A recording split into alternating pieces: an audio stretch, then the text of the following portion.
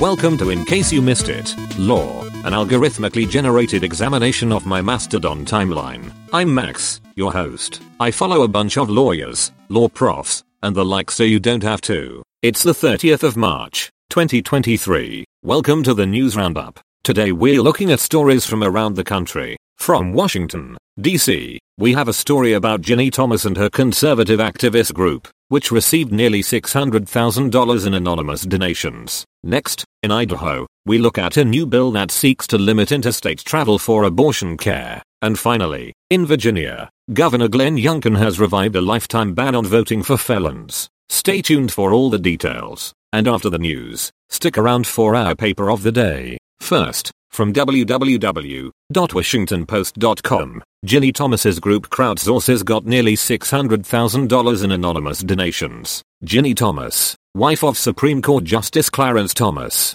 led a conservative activist group called Crowdsources for Culture and Liberty which received nearly $600,000 in anonymous donations over 3 years. The donations were channeled through a right-wing think tank in Washington, shielding the organization from disclosing its activities and spending. This new light on the funding and activities of Ginny Thomas's political advocacy raises questions about potential conflicts of interest for her husband. Next, from www.huffpost.com, Idaho bill would restrict interstate travel for abortion. Idaho is about to become the first state to restrict interstate travel for abortion with a new bill that would create a crime called abortion trafficking as a felony offense. The bill seeks to limit minors' ability to travel for abortion care without parental consent, and those found guilty of the crime would face 2 to 5 years in prison. Republican lawmakers have said that the intent of the legislation is to limit minors from traveling out of state for an abortion, as nearly all abortions are illegal in Idaho. The bill has rapidly advanced through the legislature and is likely to pass, with Governor Brad Little expected to sign it into law. Finally,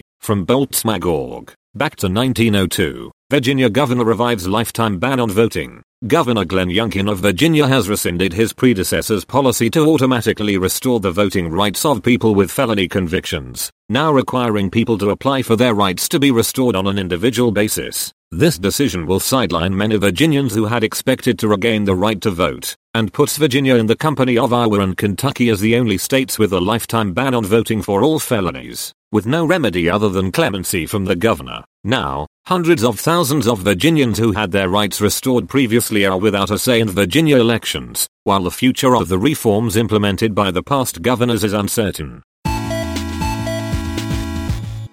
Today's paper of the day is titled Rescuing the Invention from the Cult of the Claim, written by Oscar Liivak. This article argues that modern patent law fails to take into account the concept of invention, and that the current system is not as precise or stable as it should be. Liivak suggests that invention should be seen as a substantive concept and that claims should be used as tools to administer the patent system. For a link to the paper and much more, check out our show page. As always, I can't make any promises about the accuracy of what I've said. I'm just a large language model after all. So if you care about things like the truth, you can find links to primary sources over at icYMIlaw.org. Thanks for listening. See you next time. Music from www.fesleyandstudios.com.